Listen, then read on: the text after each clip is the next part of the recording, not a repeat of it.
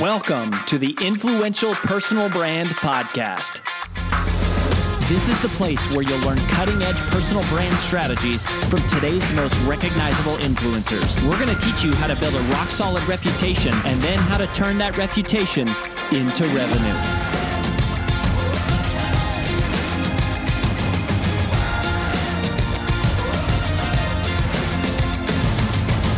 I'm your lead host, Rory Vaden, co-founder of Brand Builders Group, Hall of Fame speaker, and New York Times bestselling author of Take the Stairs. Welcome to this special recap edition of the Influential Personal Brand Podcast. In just a minute, you're going to hear myself and my wife and business partner, AJ, do a debrief, recap, and summary of our most recent interview with our big takeaways. But before we dive into that, I just wanted to let you know that people often ask us, what is the first step to building a personal brand? And if that is you or someone you know, then you have come to the right place because we have put together for you a free video short course to help you get started. Just visit firststep.brandbuildersgroup.com to get access. In it, we're going to walk you through what exactly is the genesis of a personal brand and the 6 key questions that every personal brand must be able to answer, but that almost none ever do. So go ahead and visit, again, firststep.brandbuildersgroup.com to get started, and we'll see you there. Now on with the recap.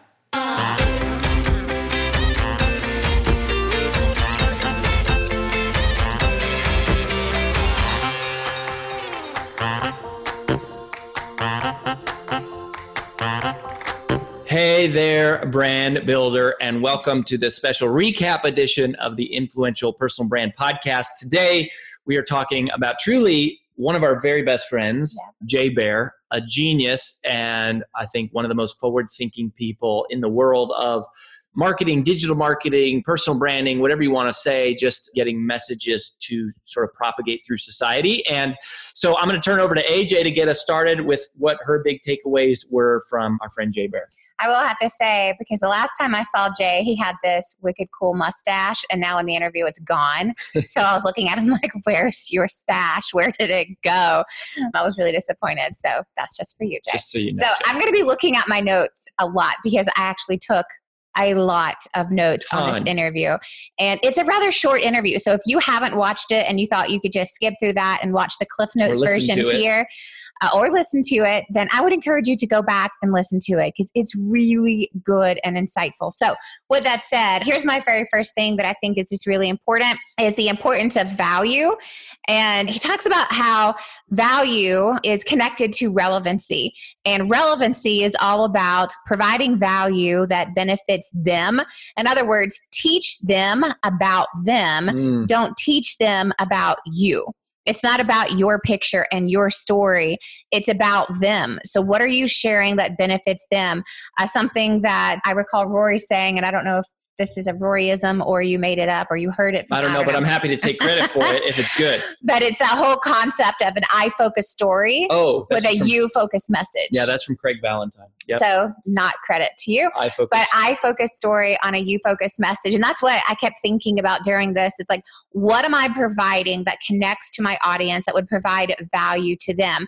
And as long as I'm providing benefit and value to them, teaching them about them, i.e. my audience, then I will be relevant. And I think for me, the way that shows up practically is like when I look at your feed, I should either be entertained, inspired, or educated. It's not just keep me in the loop about what's happening with your life. Usually we're going to use stories for that, or maybe Twitter, or occasionally it's that.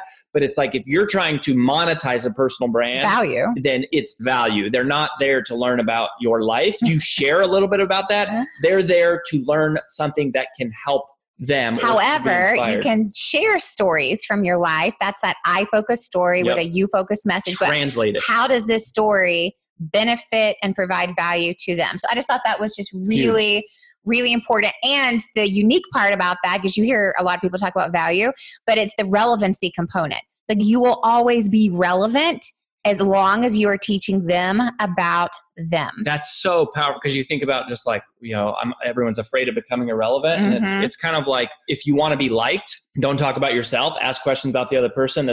It'll never change. And I think this was a parallel to go, as long as you're teaching people about them, you'll always be relevant. Yeah, I love that. I love that. That was so really good.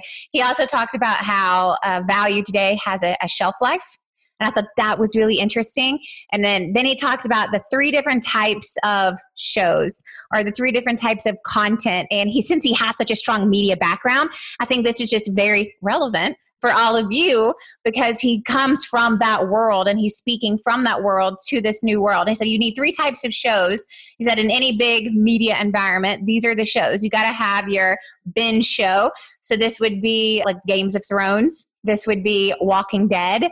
For me, it would be Suits. That's like your binge show, right? Suits is over. I'm so sad. Series finale. I'm so sad. The second is you've got to have your one-time show or your special, right? So that's your special 60 minutes type of thing. Like there was that O.J. Simpson trial special that came on a couple years ago.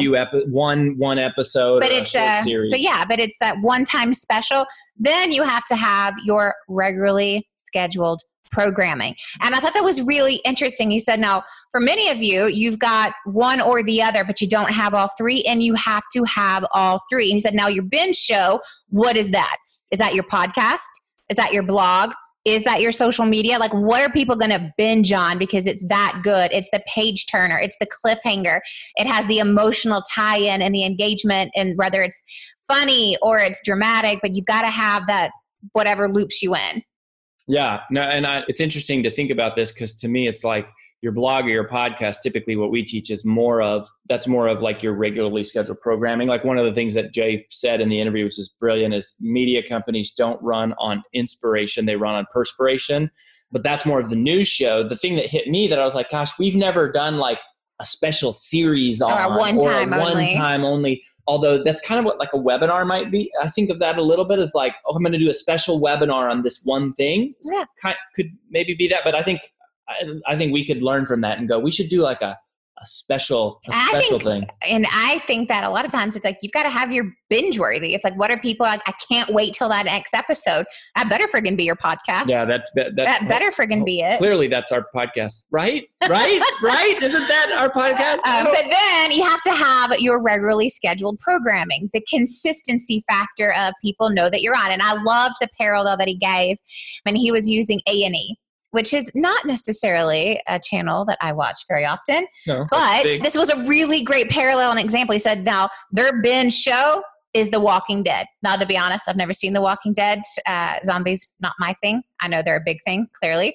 But that's a huge show. He said, now that's on A&E. Tell me one other show that's on A&E. And I was like, crickets. He said, but here's the thing. That comes on 1 hour a week, but that channel is running 24 hours a day. So there are 23 other hours every single day, now that there's reruns of The Walking Dead, that people are tuning into, but they have a binge worthy. And then they have their regularly scheduled programming. You've got to have the filler stuff. You have to have the stuff that fills the space. Right? Like that's your Instagram feed, your stories, the Twitter, like the daily conversational kind of chatter, just like keeping it going until your next episode binge. Drops. Mm-hmm. So I thought that was just really fascinating to compare it like a channel and just how big media companies run. Yeah, I think that's really the big idea is to go like, we are a media company. We're competing with ESPN and we're competing with ABC and NBC and Netflix. And if you're a content creator, you got to be in that mindset. And that's a shift the first time you I totally agree. It's like you're a media company of one. So treat it like that.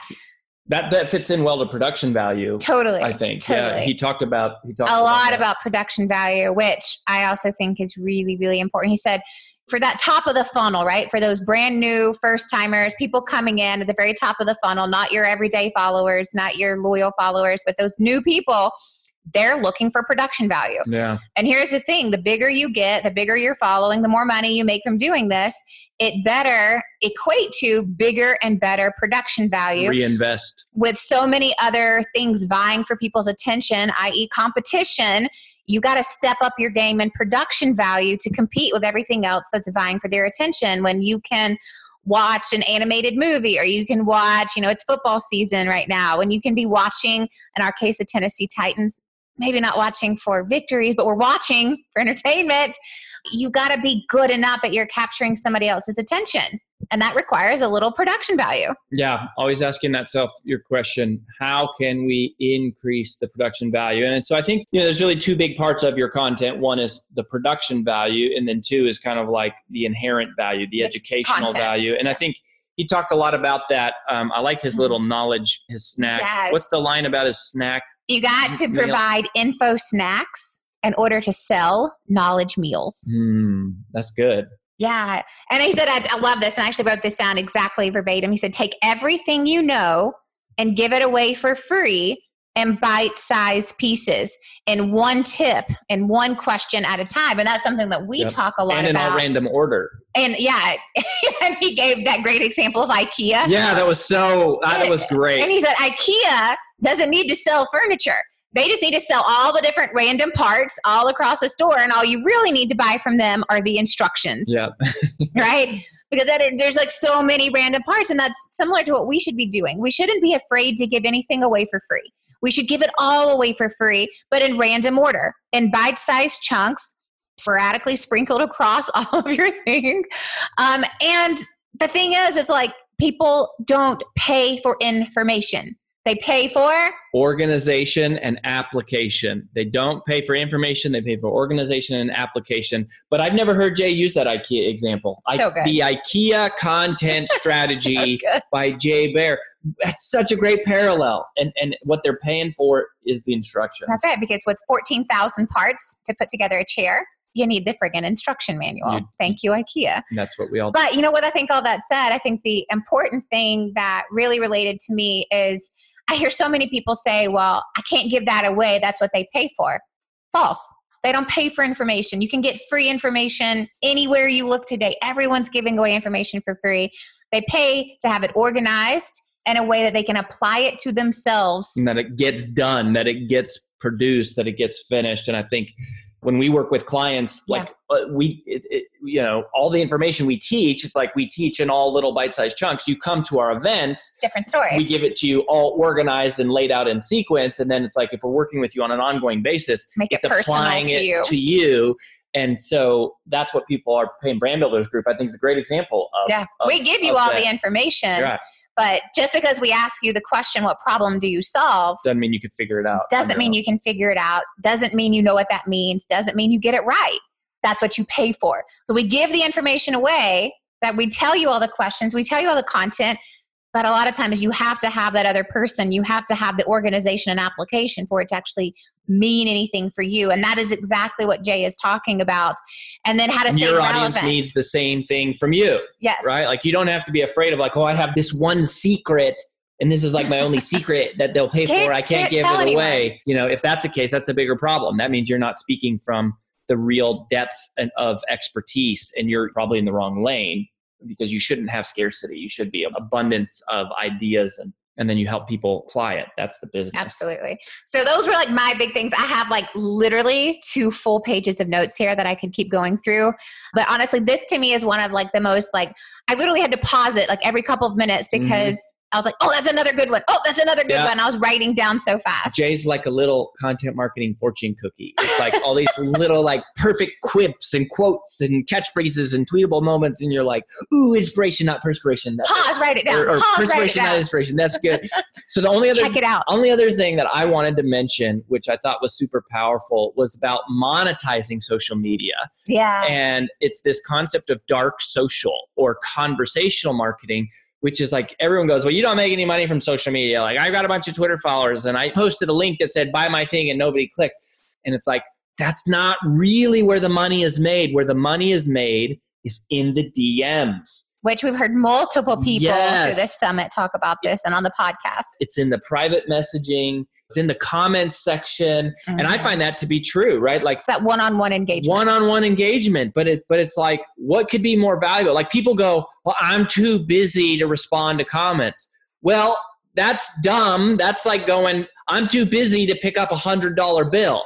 It's like you did all the work to create the fan, and then you don't actually engage with the person that is most engaged with you, which is like the easiest person to convert into revenue. So, well, with that said, no one that we have interviewed thus far on the Influential Brand Podcast would say that this doesn't take time. It takes time. It takes time. Period. Yeah. Trent Shelton said he spent 1 to 2 hours a day in his DMs. And, we know Lewis spends a bunch of time, I mean, it just takes time. Gary Vee talks about this. We don't know Gary Vee, but Gary Vee talks about how much time responding to every comment. And that's how you build fans. It's how you build real loyalty. And it's where you convert fans into customers. Which is what the end game is here. How do we monetize your personal brand? You got to make money in order to keep all of this big, giant production media machine going. So we hope that you'll engage with us. We would love to connect up. If you connect with us on social media or, go leave a comment in iTunes or podcast or on our blog, whatever. We want to be engaging with you and our team. And of course, we'd love to talk with you at any point about your strategy to build and monetize your brand. But thank you for being here. We hope to continue providing incredible production value and content that you can't. Binge-worthiness. That's something maybe we have to aspire to. Yes. But we love you. We appreciate you. We'll catch you next time on the Influential Personal Brand Podcast. That's all we've got for this edition of the Influential Personal Brand Podcast. Hey, one thing that would really help both us and other new potential listeners is for you to rate this show and leave a comment in either iTunes, Stitcher, or wherever you tune in to listen. Also, make sure to link up with us on social media, and please just share this podcast with anyone who you think might enjoy it. Until next time, remember that building a business isn't nearly as valuable as building a reputation.